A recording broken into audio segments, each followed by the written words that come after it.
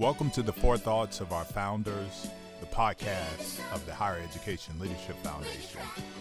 We are practitioners, scholars, administrators, and researchers, and most importantly, zealots of this sacred space. We've got some really special guests today. One is no stranger to the podcast. The other is his first time, but we're not going to belabor the point. Got some really good stuff to talk about. Talking about leading through a crisis, a global crisis, pandemic that is. Won't belabor the point. Let's get at it.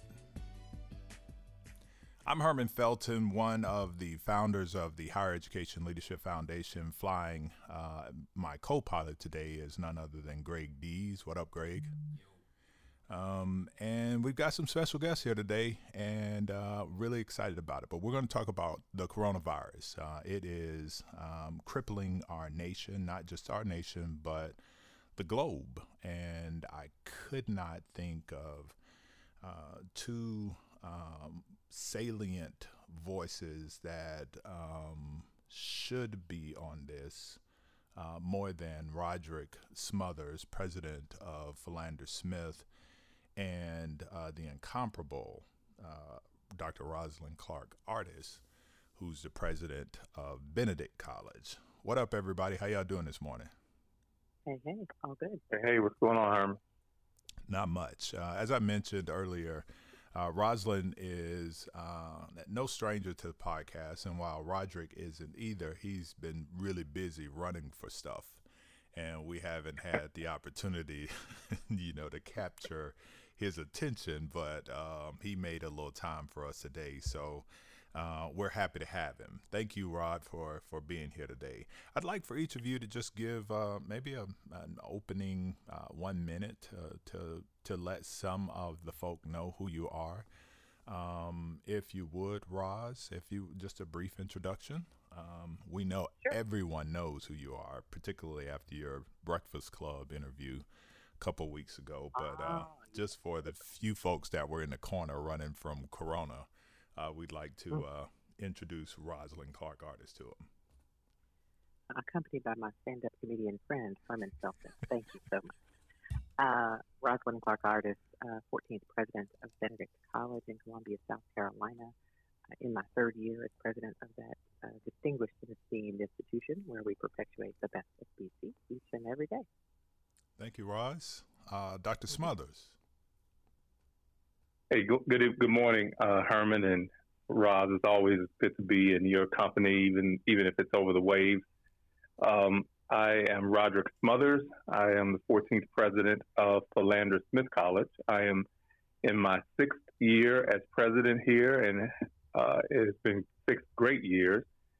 We are in the 5th year of a 10-year long-range plan with a overarching theme of moving Philander forward. And so we're just excited that in those 5 years that we have been able to accomplish some significant things that we hope will ultimately lead us back to the top, among the top HBCUs in the country. And so I'm just happy to be here this morning and looking forward to this dialogue. We're happy to have you. As I said earlier, we are going to talk about how we have led during this crisis. But first, I want to give a little context about what we're talking about. The coronaviruses are a large group of viruses that are common among animals, and in rare cases, they are what scientists call zoonotic, meaning they can be transmitted from animals to humans, according to the CDC. Now, the coronavirus symptoms can make people sick, usually with a mild to moderate upper respiratory tract illness, similar to a common cold. But this virus includes a runny nose, sore throat, possibly a headache, and maybe a fever, which can last over a couple of days. How does it spread? This virus can spread from human contact with animals. Scientists with MERS started in camels, the Middle Eastern respiratory strain. It started in camels, according to the WHO, the World Health Organization. And with SARS, the scientists suspected civet cats were to blame. Officials aren't particularly positive where the current outbreak comes, but there's been large speculation that it has been produced or derived from bats. If you're able to reduce, currently there's no vaccine to protect against this family of viruses, at least not yet. We know that trials are underway, and the National Institute of Health is working on a vaccine. They believe that the anti-malaria drug will help precipitate and maybe even calm some of the issues. That is the context which this global pandemic is really crippling the globe. So we as HBCU administrators were not oblivious to what was going on. And so today we're going to talk about how things happened from the minute it caught our attention, really caught our attention, to the minute that we actually found ourselves in a decent space where we're able to really think about the path forward. So I want to talk first, and Roz, I'll throw this ball at you. Let's talk about the moment that you realized that this was going to hit home on your campus in a way like never before. Thank you. I was receiving briefings on a relatively regular basis from my chief of staff. I often brag about her. She's really my right arm and is a Katrina survivor. And so she leads our emergency response team. So anytime there is an emergency developing, whether it is a weather-related emergency or something of this magnitude, she generally is the first person that begins briefing the team and, of course, leads the emergency response team. And so I will be quite candid and tell you that when she initially expressed some concerns that we were seeing, cases in Washington State, et cetera, I was not initially alarmed. Washington seems quite a distance away from us, and it seems way over there, encapsulated in my mind, way over there in the West. But it, sometimes we think about things as being beyond our imagination, right? None of us has lived through a global pandemic, and so the notion that something could spread and be potentially deadly is foreign. But nothing is not persistent, and so continued to brief me on the issue. And as it became clear that it was moving, our emergency response team activated and we began developing plans. So I will concede that I was a day or two late to the party initially, just because I, like many Americans, was in sort of denial about the extent of the emergency. How about you, Rod? Well, Roz is, sharing somewhat echoes, how I felt when I was initially briefed on what was going on, Herman. I will tell you, we're not as sophisticated as the folks over at Benedict and Wiley, so we don't have an emergency response team. So I did not have that upon which to lean at the moment. We have one now. I've created one, and that's my executive cabinet, but we didn't have that. I will say to you that I am fortunate, however, to be a part of a citywide group that is led by our mayor, and the mayor and I are good friends. And so whenever there are issues coming down the pipeline that could have an impact on the city or on our institutions, we typically get updates. And so that is where I first learned that there could potentially be a problem. And so in kind of, tuning into my various social media channels, I saw where, it was having different effects in different areas of the country. But what really, I guess, alarmed me first was when speaking to some relatives. As you know, I'm from Louisiana. Yeah. And, a few weeks ago, we had that big celebration in Louisiana that we call Mardi Gras.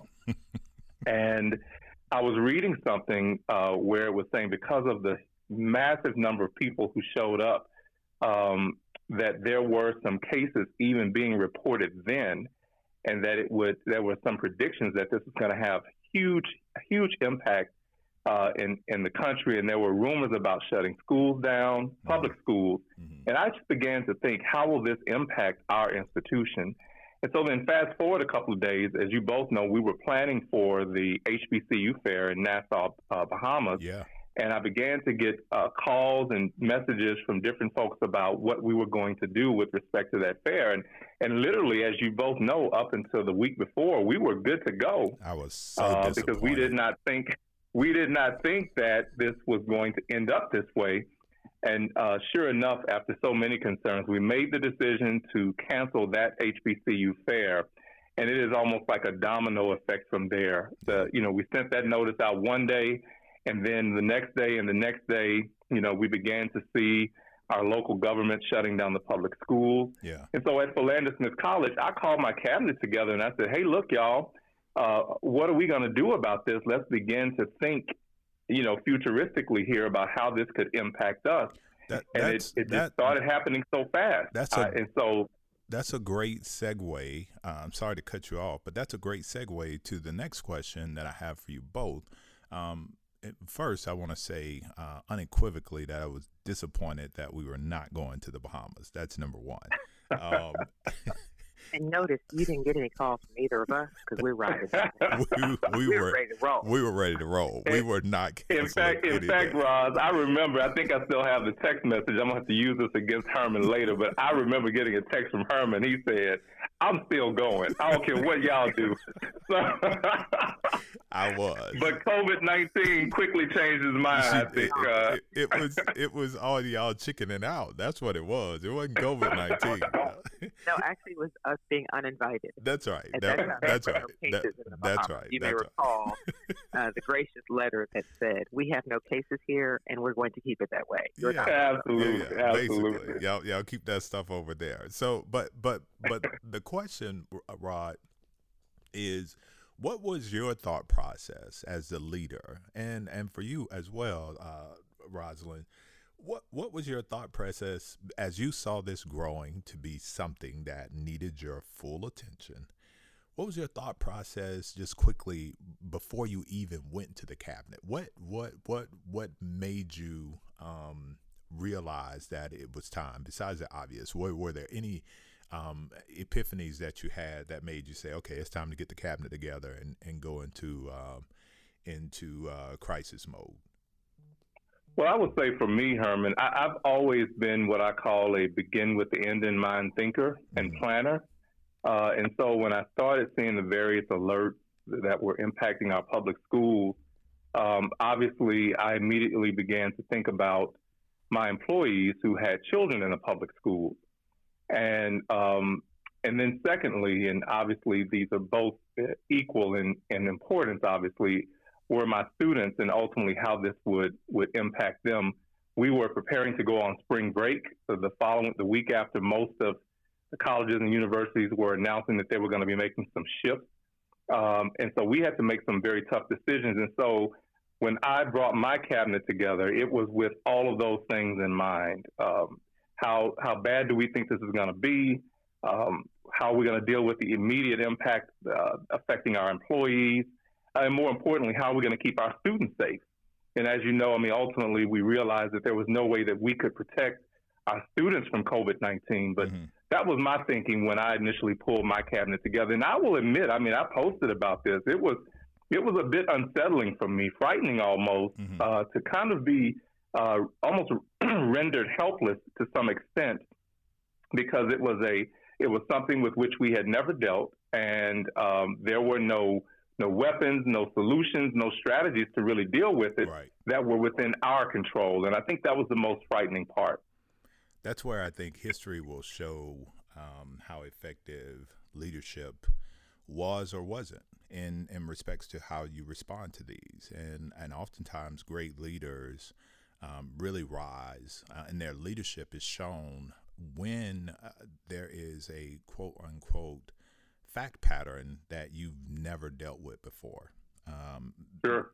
Roz? Yeah, I think you really hit it on the head. When people ask me, what is your leadership style?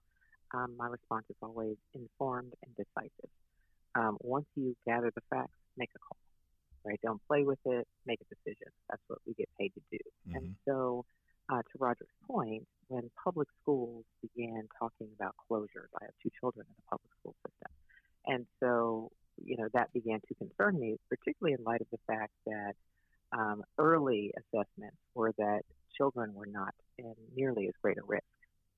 And so the impact on our workforce when schools are called off and those kinds of things obviously raised the level of alarm. But more importantly for me, my workforce is in the age group that is in danger. And so when faced with the decision to either kind of huddle, hunker down, lock it down, and keep everybody on campus, or to try to get our babies home, I very quickly ended on the side of getting our students home because I could not risk the employees who would be forced to stay and care for students should we choose to shelter in place and place them at risk. It just did not seem like a logical thing to do for me. And so based on an assessment of that information and the direction we seem to be headed, when our governor, and I will use the word finally, last Sunday, issued a state of emergency and closed all of the public colleges and universities. Mm-hmm. Well, there's no significant distinction between public and private when you're talking about a major health emergency. That's right. We're pleased to be private schools. However, please, articulate for me how it is safer for private schools to be in session when public schools are not. That was a pretty easy decision for me. Well, so the strategic planning process, we're clear. Rona has our attention. We're leaders. It is now a variety of different facts that are out that we have. We have information, and now it's time to act. I want you to take this question, Roz. What was your planning? So what did your planning and / strategy sessions look like? Who comprised of the team, and how quickly did you guys get together? And then I have one for you to follow up with that, Roderick.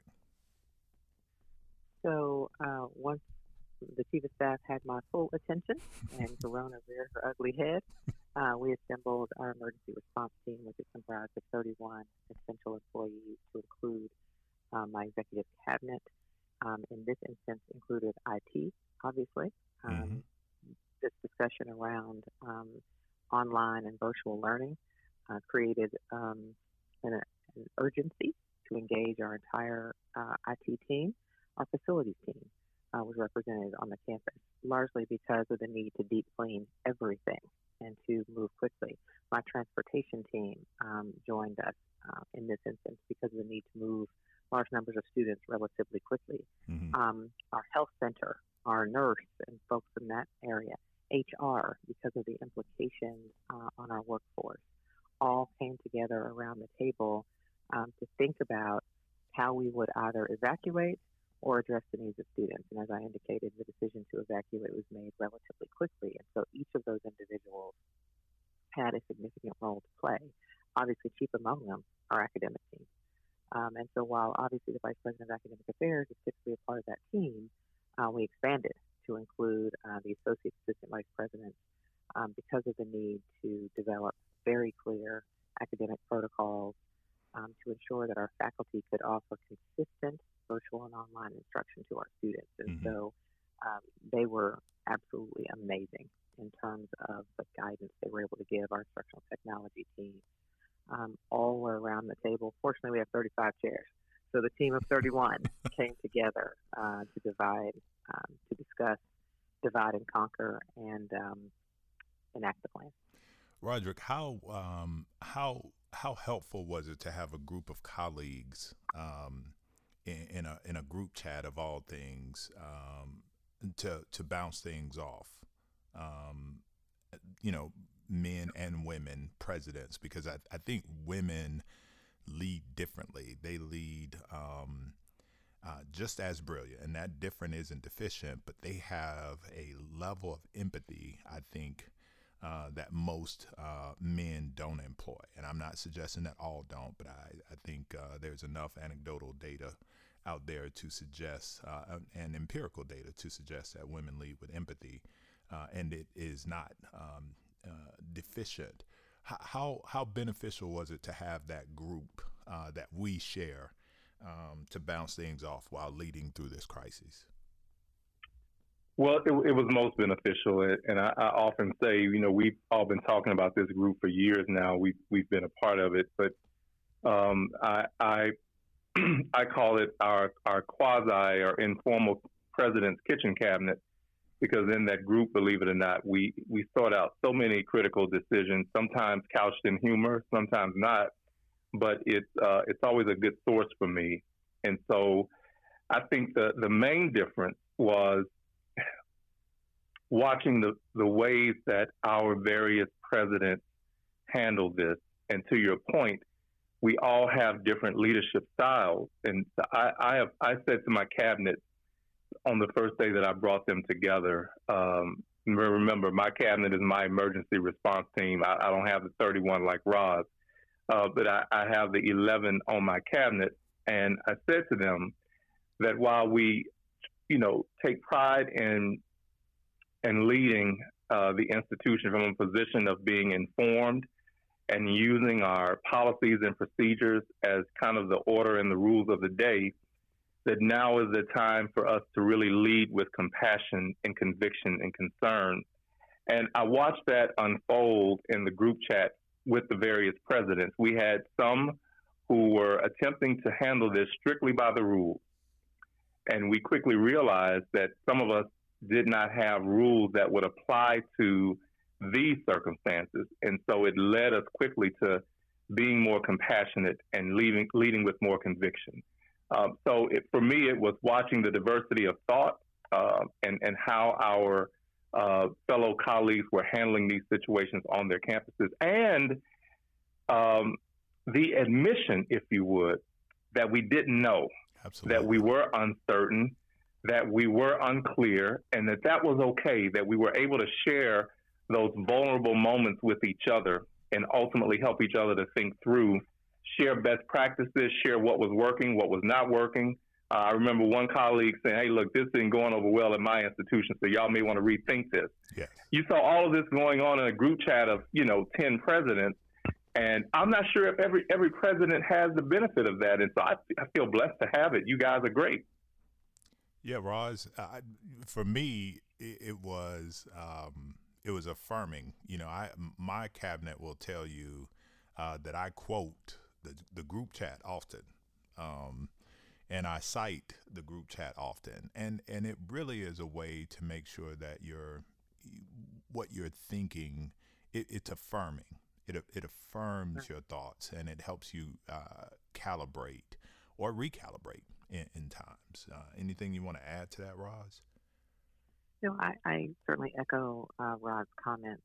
We have very few peers. You speak of these roles very often as, rarefied air, and that's true. And it gets slightly thinner when you are an HBCU president, because the resource constraints on these institutions tend to make those decisions so much more critical. There is zero room for error. It's a narrow bandwidth within which we operate. And so to have a group of peers who share freely, we certainly maintain a sense of humor, generally speaking, but you can find camaraderie and connections and affirmation when necessary, or correction, right? Loving correction when you're thinking about something in the inverse, right? And so it's extremely helpful. Yeah. Extremely helpful. How did you guys broach the conversation with the board? And we're getting into the meat here, but what I really want people to understand is that this is not something that, while we didn't have a blueprint for it, we do have a blueprint for how we manage crises, and that our institutions are led by competent and capable leaders who know how to respond in effective ways. And one of those ways is to first make sure that your board knows what's going on your campus, not in a way that it is a micromanagement, but you want to be a good communicator. How did your boards respond to being put on notice that you were getting ready to move in a way that would be different and change the new norm, the normal into a new normal? Well, I know for me, Herman, my basic mode of operation is to over-inform my board so that they, there will never be a point where someone will have to call me or text me or email me to ask me information. I over-communicate with my board. So on a monthly basis, I have a meeting with my board chair, and luckily, my meeting with my board chair occurred the week before these things began to happen. And during that meeting, I was able to talk with her about a range of possibilities, and from doing the least to doing the most. And, we kind of talked through what those meant for the institution, mm-hmm. what they meant financially. Most board members are concerned, obviously, about the financial position of the college. And so we were able to think through those. And so as we began to deploy our plan, if you would, whenever I updated the community of scholars, I also updated the board. And because the board chair was already aware of the range of possibilities, she was always able to opine and add an affirming word to whatever I sent to the board. So that was the approach that I took. Awesome. We have been very intentional about providing a daily update. So if you were to go to our website, you'll see a series of communiques where we've communicated with our community of scholars on a daily basis about what's happening next, because the circumstances are literally changing by the day. Really as our governor is, one day he's shutting down the schools. The next day, like yesterday, he announced that he was shutting down all barber salons and so forth in the state of Arkansas. And I said, well, we are really getting ready for an uproar in our community now. Shut down the barber salons and the nail shops. For several different reasons. Right, for different reasons. Yeah. But that's how I communicated with my board, Herman, and it has worked very well for me. Cool. Roz? So slightly different. Interestingly, my board chair and I do not have a standing meeting, but rather kind of engage one another as necessary as we move forward. But certainly agree in terms of, presidents who survive don't surprise their board members. And so wait a minute, Sunday, say that one more time. Presidents who survive do not surprise their board members. Okay. That's for all you young administrators working your way up, and even for some of y'all folks sitting in the chair. Yeah, I'll do that one for free, right? Okay. I sat down and wrote a relatively thorough narrative, to my entire board on Sunday afternoon. And last Sunday afternoon, I guess a little more than a week ago. And because what I wanted to convey to them is, one, I'm making a decision. So it was slightly less consultative for me. I have found it is better to, again, be informed and decisive and then inform the board rather than to sort of talk through those things with multiple board members. And so, one, I wanted to communicate to them, I have made a decision. We are going to evacuate the campus of Benedict College. But more than that, wanted them to understand that that was a thoughtful process, that there was a lot of nuance to that decision, and so penned a really a thorough narrative that articulated some of the challenges associated with that. So I didn't simply say, we're going to be closing, I'll keep you updated. Mm-hmm. We're going to be closing, and that is a very complicated process for a number of reasons, mm-hmm. right? Lack of transportation, homelessness, yes. Food insecurity, access to technology, Wi-Fi, those kinds of challenges that we were then dealing with. So they could fully understand and appreciate that, one, this was not a decision made lightly, and two, it was not going to be easy to implement. Yeah. And immediately started getting responses from board members. And those responses really were, what do you need? How can we help you? Mm-hmm. And so that began a chain of events that really, I think, is an amazing story. Board leadership. And we're going to get into that. And this is a beautiful thing.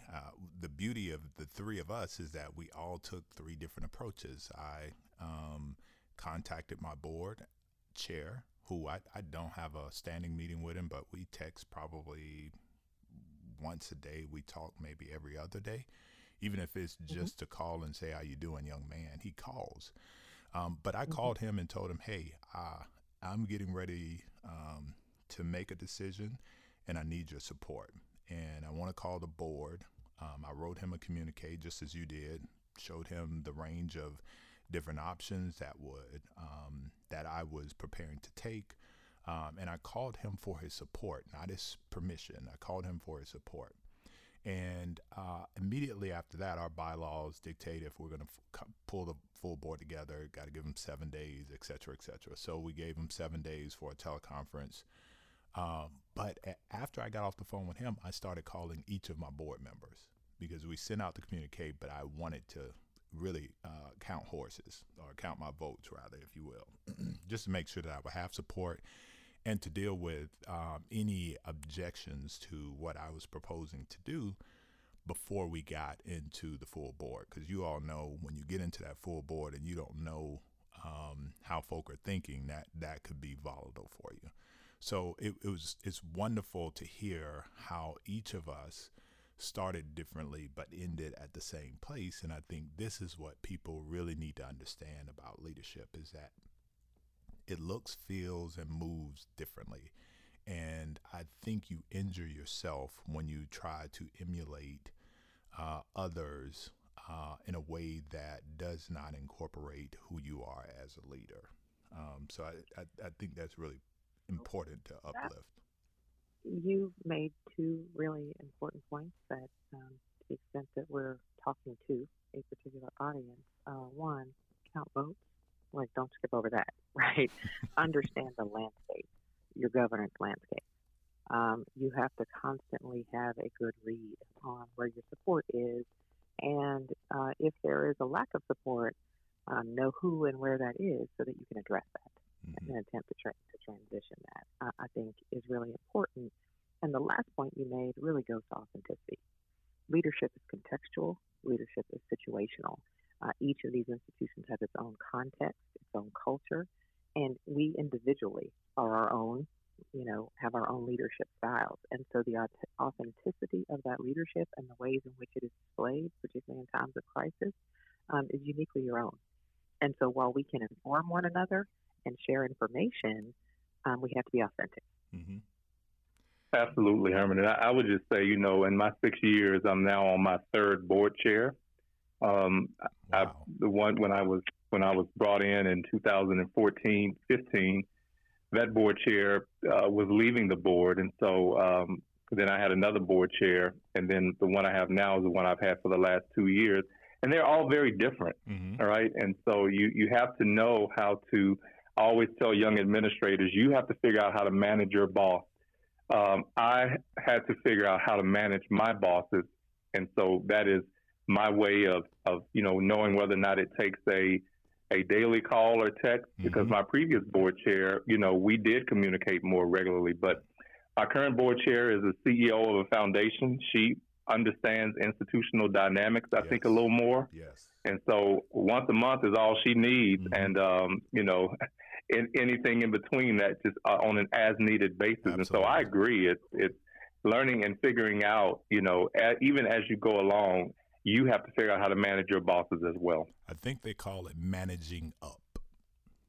Yep. Absolutely. So we're at this point of, we have actionable items. We have strategy. Now it's time to go. Roz, I know you closed your campus completely. I did as well. And Roderick, I know you have an exception of some sorts.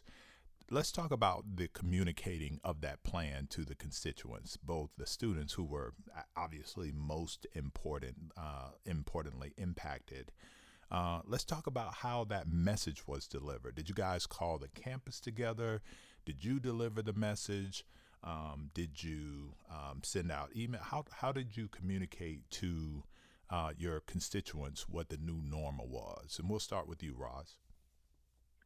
So on Sunday, following, of course, my communique with the board, we authored a message to the campus community that effectively fell in line with the governor's directive. The governor gave a press conference at 4 o'clock that said public K-12 schools and all higher education institutions, colleges, universities, and community colleges would be closed through April 3rd. And so we, reverting obviously to online instruction. And so we authored a message and sent that out to our student community on Sunday. The goal being, of course, to give everybody as much of a heads up as possible, because our plan was to close by Wednesday. So we wanted to give as much time. We'd heard horror stories already of campuses that gave students 12, 18, 24 hours. And we knew that for our constituency, that was not going to work. Mm-hmm. And so we followed up on Monday with a meeting, literally called together all of the students who were then on campus. We were in the middle of the spring break. We had opted to extend for a week. And so we had probably 350 to 400 students on the campus. And so we gathered against every health protocol. We gathered together in the chapel and literally explained to the students what the decision would be. No, we were not able to maintain social distance because I do not have a big chapel like wow. But we gathered everyone together and explained to the students what we were doing and why we were doing it, and then took Q&A. And most of the questions were genuine and serious and appropriate. Others, you got a few kids that want to clown a little bit, even in a time of crisis. Mm-hmm. But we took them all. We addressed as many questions as we could on that day. And really, again, young people always want to know why, right? We don't make decisions and issue edicts and then stand above questions, right? And so even for our students, we want to create an environment where they're free to ask and inquire and to push. And so we, quote unquote, endured that for a couple of hours just to make sure that everyone knew and understood what we were doing. Which selfishly speaking is uncomfortable, right? When you have these, it can be, at least for me, it was uncomfortable because these kids were asking me questions and I knew that it was going to be impactful, but there's really nothing you can do. I mean, I didn't tell Rona to come here. Rona landed on us, but I think people need to understand that about leadership as well, or it needs to be illuminated even more in that when there are tough issues that face your family, because we all believe that we educate families, we graduate families, the kids on our campus are our family, the faculty and staff. I think the leader of the family should be the person delivering that news. And when you do that, you put yourself square in the bullseye, and that's uncomfortable. Well, I think the thing that was uncomfortable for me, and I'll, kind of freely concede it here, is that I didn't know the answers. Mm-hmm. Typically when I walk into a forum to address faculty, staff, students, or even the board, I know what I'm talking about, right? We're not in these places because we don't know what's going on. That's right. I mean, generally speaking, we are well informed and are thoughtful about our decision making. And so typically when I walk in, as with the board, it was an effort to share information, to communicate what I'm doing and why I'm doing it, end of story. However, in this instance, 2 or 3 times I had to pass the mic, which is very uncomfortable for me, right? So, somebody said, well, what about my internship hours? How will I get, can I use an agency near my home if I have to go home, and will those hours count? I was caught flat-footed a couple of times because this is unprecedented. This is not something any of us has ever lived through, experienced, as I communicate to my board. I've had shootings, fires, storms, right, hurricane. I mean, you name it. I've dealt with any number of crises in my 8 years as a college president. Mm-hmm. Nothing of this magnitude. None of us has ever seen in our lifetimes. Yeah. And so there were several uncomfortable moments, or when students just implored me, are we going to be able to come back on April 3rd? What's going to happen with my commencement? Mm-hmm. I don't know. Mm-hmm. I pride myself on knowing the answers, right? Providing stable leadership in the eye of a storm. But in this instance, I was being tossed about like everybody else. What about you, Roger?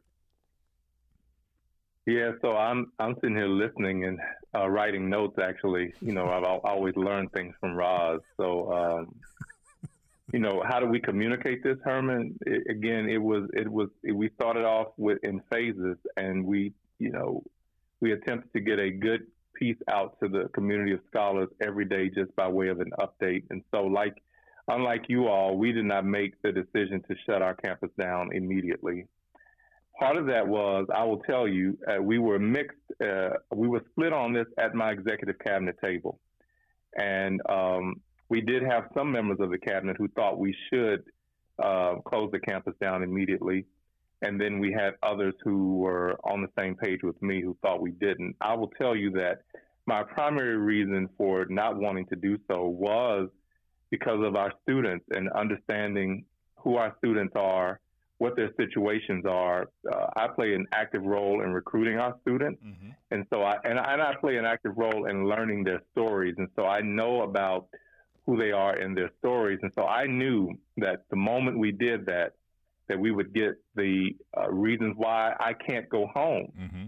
And they were real reasons for our students. Some students did not have a home to go to. For our international students, we've been very intentional around recruiting international students here over the last couple of years. Mm-hmm. Many of them either could not afford to get back home because they had just gone home for Christmas and paid a couple of $1,000s for a ticket they didn't have it to do again. Yeah. Many of our students were transient students, meaning, hey, look, they really were estranged from their parents, mm-hmm. their family situations, and so Philander was their home. And so I was struggling with whether or not I could deal with having to face the students in that regard. Mm-hmm.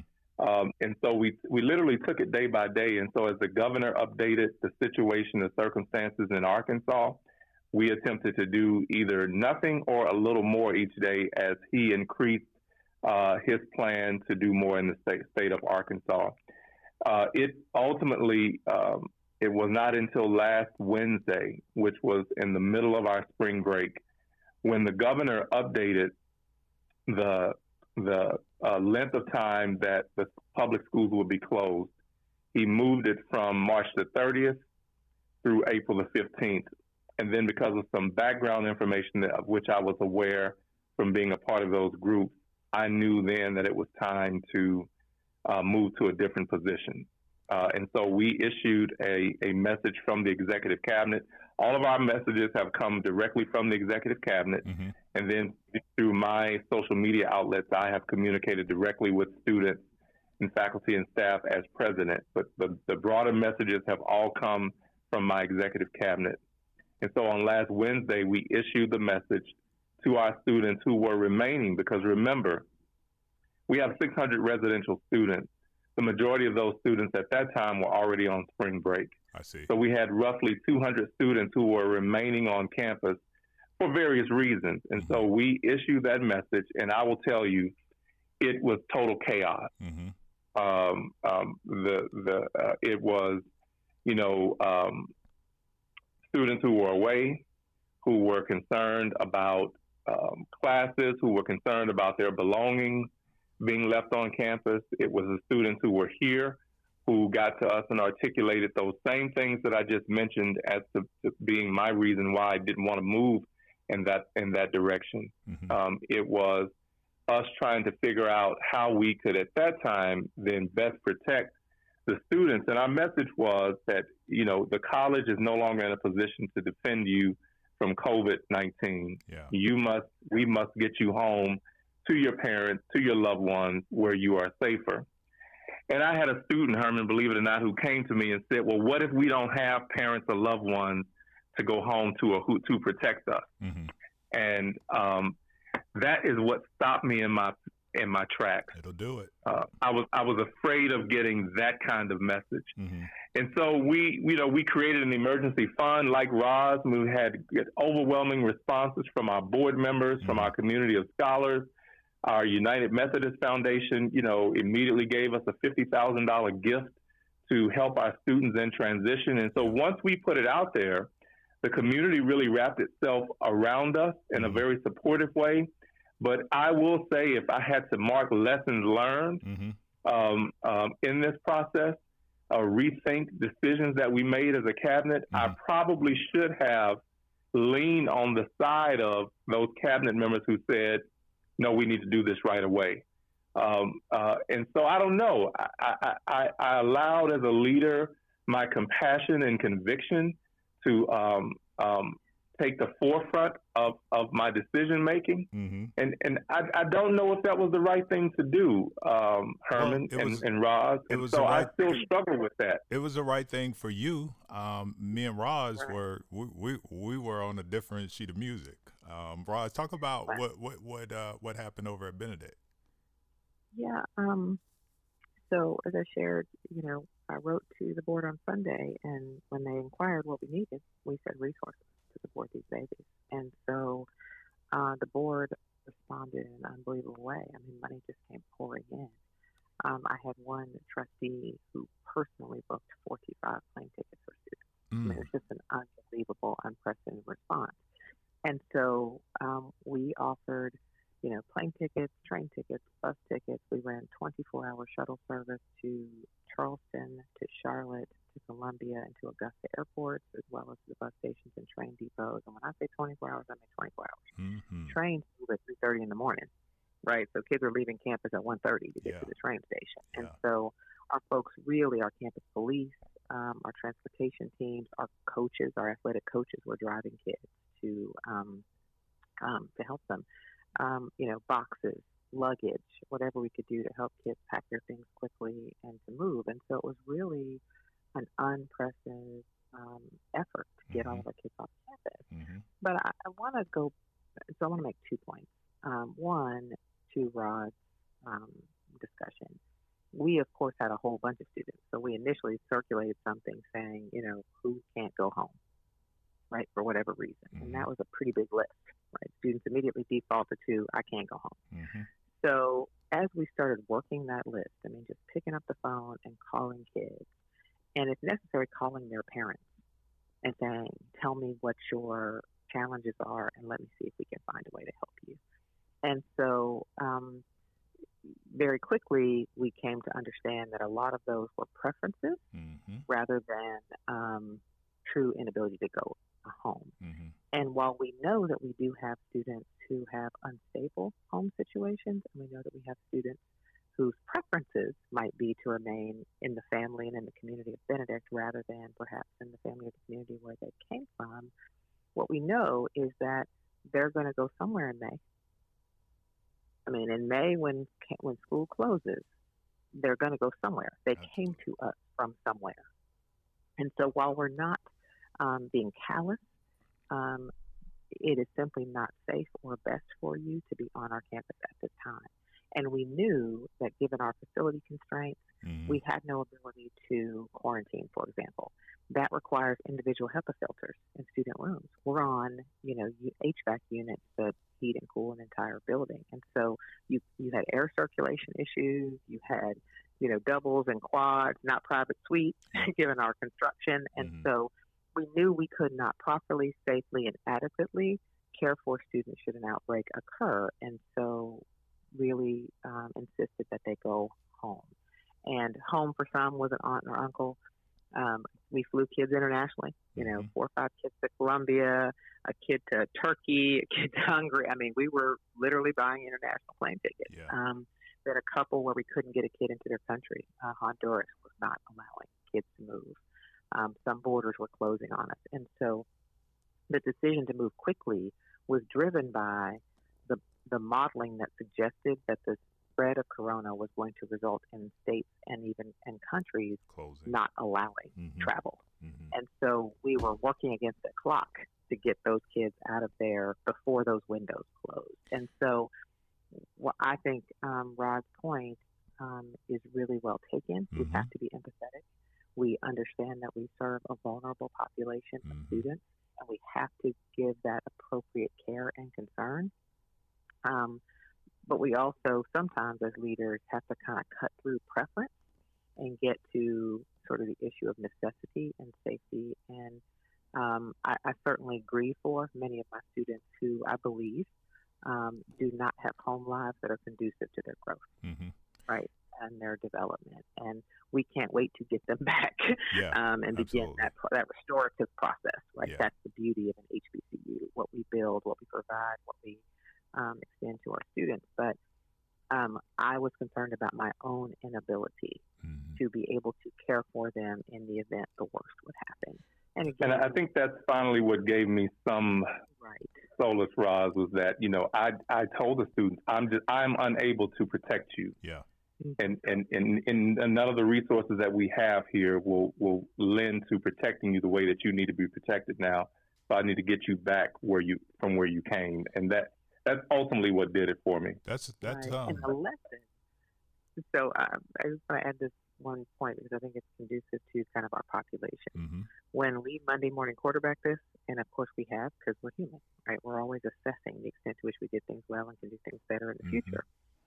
We thought we were doing students a solid, right? When our first option was to fly them home. Mm-hmm. What we learned in retrospect is a whole bunch of our kids had never flown before. They were terrified. I mean, I had a student sort of make a comment on social. I was forced onto a plane by Benedict.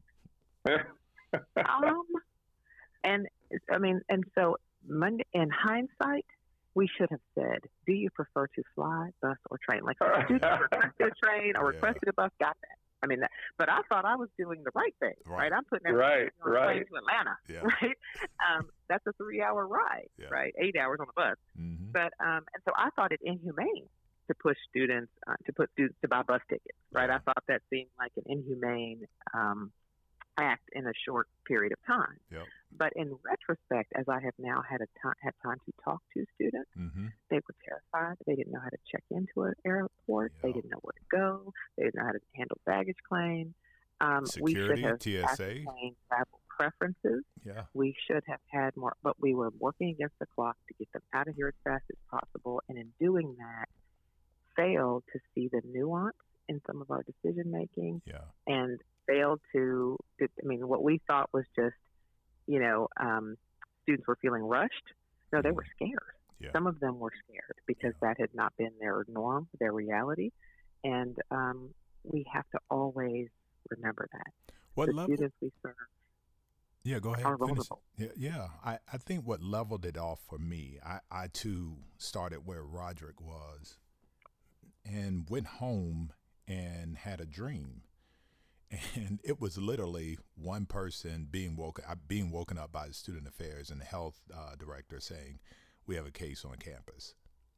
Dorms are like cruise ships, and they are hotspots, for communicable diseases. And I know, just as you all have articulated, I don't have the capacity to manage almost a flu. So let alone COVID-19. It was interesting. The tipping point was one student who said to me, "I don't have any place to go," and me asking, "What does that look like?" When you say you don't have any place to go, it was what she was really saying is, I don't have the money to go anywhere. So that emboldened me to tell my staff, ask more questions. Don't settle on, I don't have any place to go. And we were much like all of you and many other colleges. We did it all. Bus tickets, train. I drove folks to the airport. We did everything we needed to do. And we eventually got them off the campus. What was fascinating to me was how I was eviscerated by parents because we stopped at the end of February. I stopped all travel, all athletic programs, debate. I shut everything down. And parents went ham because their babies were losing their eligibility or what they thought they were losing out. They had all these questions and concerns, and the students were angry and upset. And I have to admit that I think my cabinet thought that I was being extreme as well. But as time progressed and we started, days turned into, more solidified thoughts. And it was affirmed by outside agencies. People got on board, and I echo what you two have done. Our staff was just incredible. How people rallied around to get kids to where they needed to go, worked extra hours, did everything that they needed to do to make sure that our number one priority was taken care of. Makes me feel really good about the team that that we're leading. So we know that we've gotten them off campus. Now we have to turn our attention to how do we manage the online process, and do we work from home? How are you guys managing the process? You've quickly turned your focus from the students, and while they are still our focus, we still have a populace. And Roz, you noted this earlier, that your populace on your campus is the ones that are more likely to be vulnerable to the disease or the virus. Now we've turned our attention from the students. How are you managing the staff and the administrators? What are you guys doing on your campuses? So we have a modified work schedule, 9 to 4. We have our campus police closely monitoring the campus.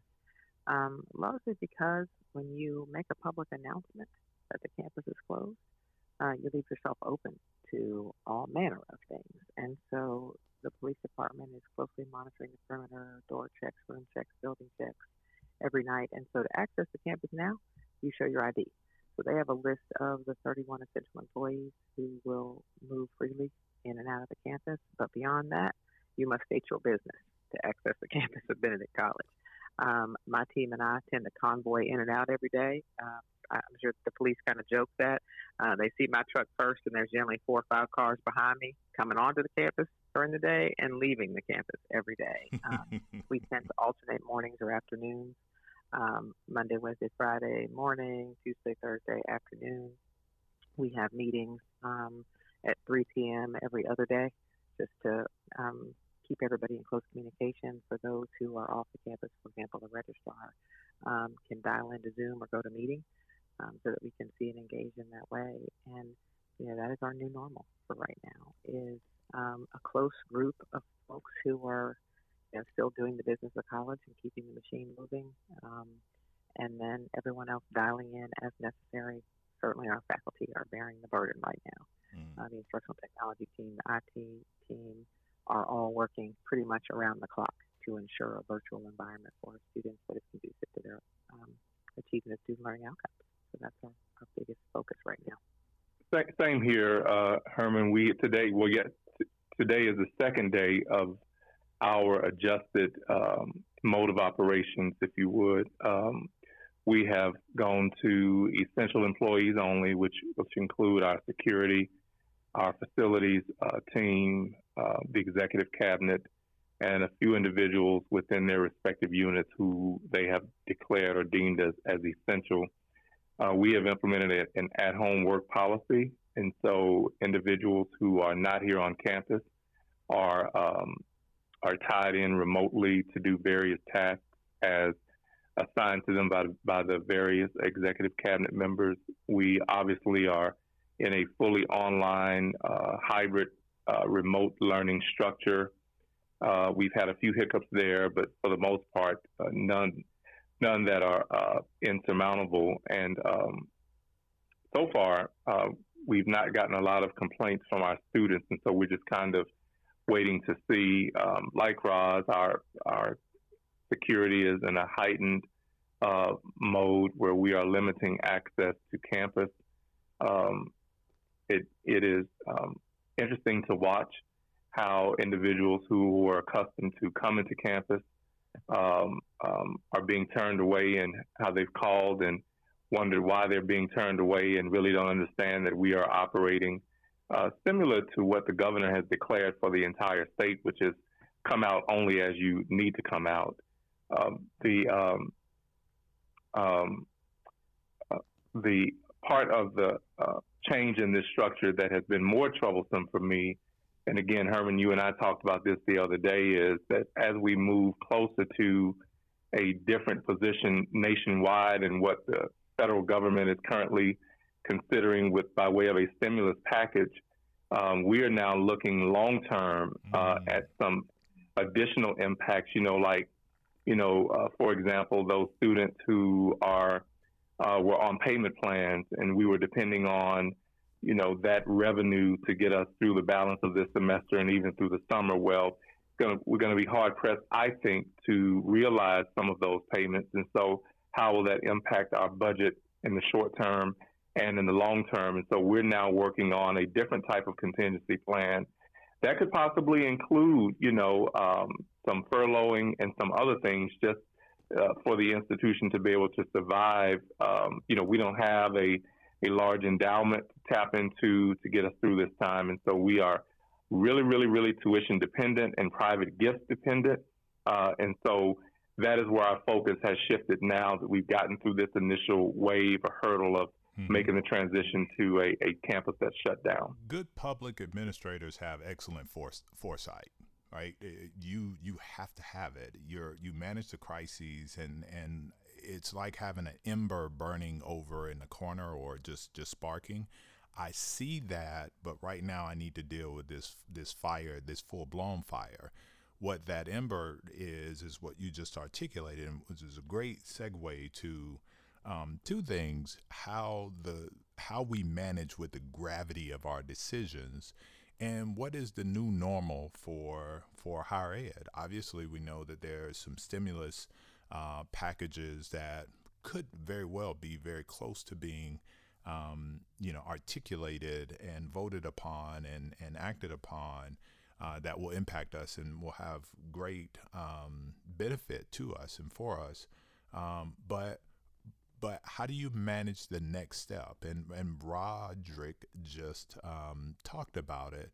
Roz, what does the next step look like for you? I'm not asking you to talk about what your intimate plans are for your institution, but what does higher ed look like coming out of this? What impacts will this have that are long-term outside of getting students home and going online and doing the working process from afar? So we all use the terminology new normal. I think truer words were probably never spoken. I think some of this will very rapidly become normalized. Benedict College will never be an online institution fully. Right. That is not our mission. That's not who we are. What we do cannot be done in a virtual environment entirely. Certainly that is an enhancement. It's a supplemental form of instruction, but it will never consume us in the ways that some online institutions will. However, I think what you will see now is because of the urgency that demanded faculty expand their imaginations to think of open source materials and, how to distribute education in an online format, I think you'll start to see more hybrid education opportunities. I think you'll see multiple and diverse learning modalities implemented in our traditional classrooms with our students. So I think that genie is out of the bottle. Yeah. And students' appetite for those kinds of enhancements has now been whetted. And again, our faculty have been pushed very quickly to do that, and so I think going forward we'll see more of that.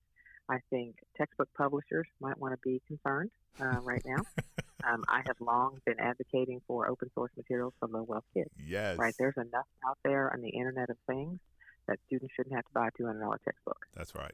If faculty are creative and are willing to put in the work to enhance the syllabi, to include, hot links to a myriad of resources, of course, being mindful of fair use laws. We're lawyers, we understand that. Yep.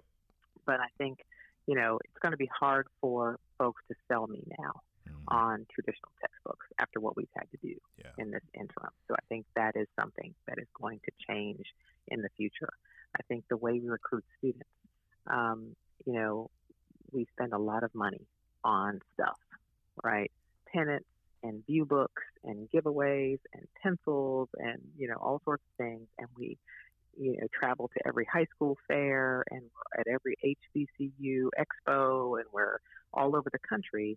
But now we're being forced to reimagine the ways that we recruit and how we engage students virtually. Our apps are actually up, right? But how do we work those? Yeah. And how do we close a student virtually when we used to have the benefit of looking them in the face and touring the campus? So developing virtual campus tours, FAQs, GoToMeeting or Zoom or whatever method you choose, bringing in groups of students to have those kinds of conversations. Open house through Zoom. Right. And so while, again, we will never stop going to the Bahamas for recruiting fairs, right? No, Maybe. we will not. But we will begin to think about how to supplement and close. And so when I see those travel requests, I'm going to ask some questions. Absolutely. Right? Is this something that can be done virtually? Because we also have to rethink the business model. Some of us will be recovering from this financially, depending on, what Congress decides to do. Mm-hmm.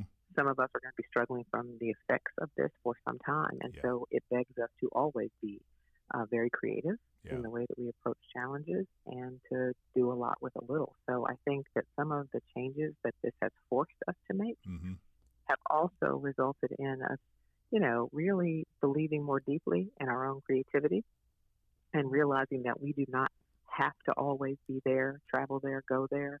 We do not always have to buy the textbook. We do not always have to, be looking me in the face in a classroom. But there are lots of ways to achieve the same result if we are creative and committed.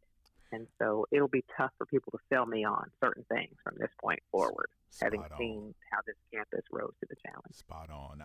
I also think the boogeyman left as well, the boogeyman of technology. Most faculty members did not, would not, shall not, willeth not. They were just not going to deal with technology. And they've been forced to do that now. And we've also, as small, distressed assets, been forced to look at how do we adapt to these changing times, which really left us in I wouldn't even say a quagmire. I'd say we had no choice but to adapt. And this pressure that produces diamonds, metaphorically and figuratively and literally, that's my Kappa Alpha Psi plug.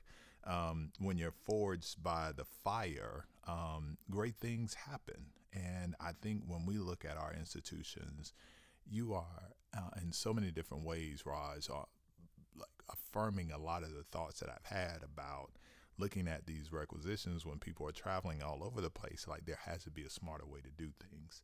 And this has shown us. So I think there really needs, after the fog settles, and while we're going through the fog, there needs to be time for quarterbacking and being really critical of the decisions that we made, but also thinking about the positives that came out of this bad situation. And I want to... we don't waste a good crisis. Never waste a good right? crisis. Every opportunity is an opportunity That's to right. rethink That's right. the way we do business. That's and right. So, I am grieved that people are dying. Mm-hmm. I am afraid of my children becoming ill, right, or my husband and I, and my family members, people I love. Mm-hmm. But I think if we focus for a moment, there is always a blessing in the storm. There is always an opportunity to think and reevaluate. I'm home more with my children, right? I'm off the road for a minute. And so it's given me time to be a president, and I've never experienced that before. Right? I have always, from the moment, and I quote the moment, right? As of 6:42 on Wednesday, there were no students on the campus of Benedict College. And while a college campus is not a college campus without its babies, without its students, it has given me some time to breathe and to think strategically and to figure out where Benedict goes from here. Mm-hmm. And that is a luxury that I've never had. In my 8 years as an HBCU president, I have never had quiet time, uninterrupted, in my office to write, to think, to plan, to inquire. It's always been, doing airplane maintenance while the plane is in the air. Absolutely. Well, the plane has been grounded. Mm-hmm. The plane has been grounded. And now I have a chance to confer with the flight crew, right? I have a chance to communicate with the control tower, right? My board is the control tower. Wow. My flight crew is my cabinet. I have an on. opportunity now Preach, to exchange intel and to think about that flight pattern. Think about that flight pattern, right? What's our next destination? Is that where we should be going? And is there a more efficient way to fly this plane? And so I'm gonna take that. I'm gonna trust God that He has given me an opportunity to think differently, to lead differently, and to move differently. And I'm going to embrace that. And I'm going to pray for the health and well-being of our country, our world. But I'm going to take advantage of this time to do the best I can for my institution so that when we're back, when we're reopened and babies are back on the campus, it looks and feels like a new institution. Roz, we were moving to, cutting across the field and closing and leaving with our parting thoughts. Roz has done that, and I'm going to give her a chance to come back for that rebuttal after I hit you with the question. First, I want to say to you, know that you are not alone in knowing that this impact will have wide-ranging impact and ramifications for our college family. And that is something that I know it hurts me to even think about, furloughs and temporary layoffs, etc. But it is the consolation is that it is prudent. It is what we were called to do. It is they are decisions that must be made. And you are not alone. It's happening all over America, all over the world. So be steadfast, brother, and know that you're not alone. And because you make those decisions, does not take away the empathy and the compassion that you have for those who toil in the vineyard with you. Parting shots, man. What do you want to leave us with? Are you talking to me, man? Yes, sir. So look, I'm still sitting here just listening to Roz. Where I told you I don't even know why I agreed. I don't even know why I agreed to do this with Roz. I really just like to sit and listen to Roz because she's always, giving out such powerful nuggets of wisdom and advice. And so, Sister President, I just appreciate you. We know the stories behind the scenes for all of us, right? Because we're all friends. And we know that we've been through a lot individually and we've been through a lot together. And so I think it's times like these where we can come together and have a conversation that ultimately leads to a celebration of how we made it over, right? I'm often reminded in a biblical sense that in so many times throughout the Bible, we're reminded that there is no testimony without a test. And so, our testimonies today, the one that Raj just gave, the ones that we will give in the future, I think will all be based on how we get through, endure the tests that are before us. I guess if I had to look down the line, Herman, I'm looking at, what the White House initiative on HBCU meeting will look like in September or October. After we've got through this, I imagine that there will be some opportunities for us to do exactly what we're doing right now. And that is, there will perhaps be a conversation where several of us will be chosen to talk about how we led through these very difficult times. And I think that we will all have those testimonies of how we got through this test. But at the end of the day, I think we are stronger together. And I think that in as much as we can continue to support and encourage each other through this, I think we're better forward. As I look at Philander Smith College and where we go from here, I echo the sentiments of what Roz has just said. It is in some ways forcing us to do what we would not oftentimes do as presidents because we simply could not find the time.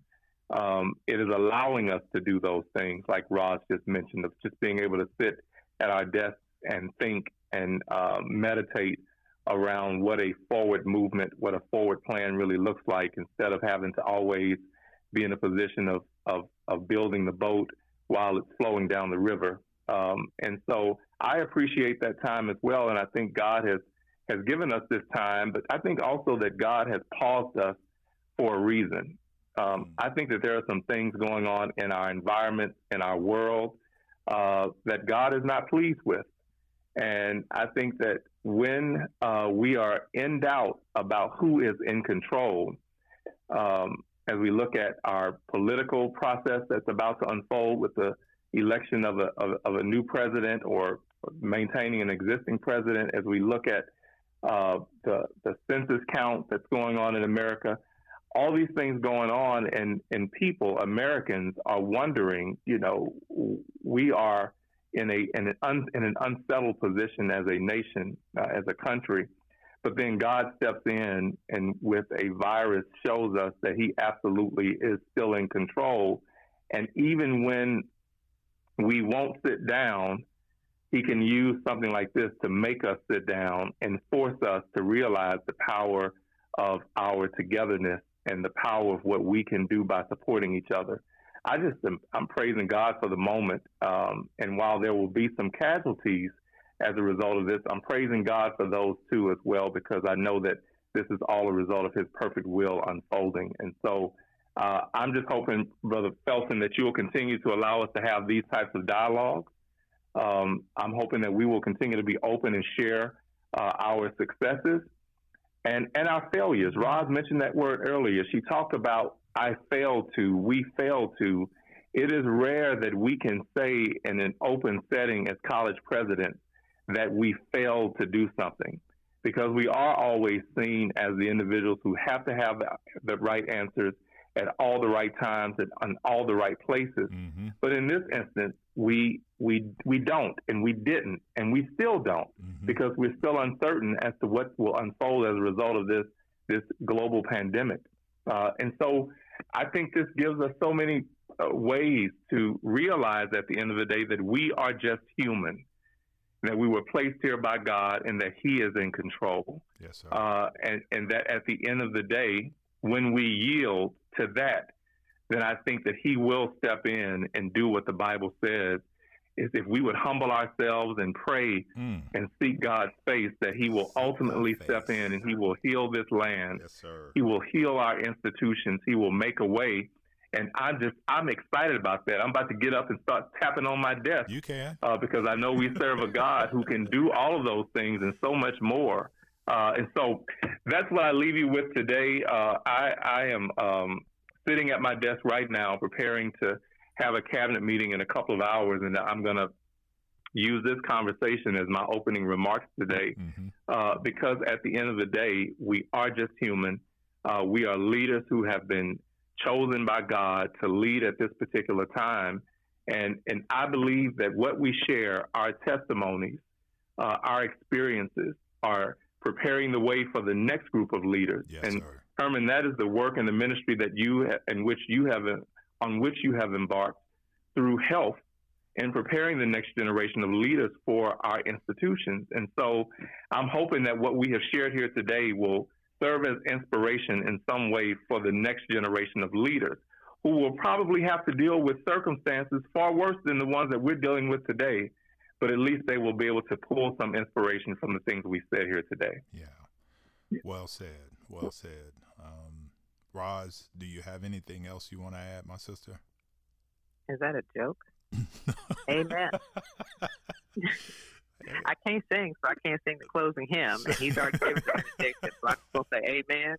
And we're going to virtually touch and agree. There you go. It's going to be all will be well with HBCU. Praise God. Praise God. I'm grateful for you both, for your friendship. More importantly, I do believe that we are capable and able to say that we don't know and that we were wrong and that we need help, because we're different types of leaders, and we're comfortable. I'm going to be the president tomorrow, even if I stand up before you and say, I don't know the answer to that. And that gives you a resolve as a leader that most don't have. And so I recognize that in both of you and many of our colleagues.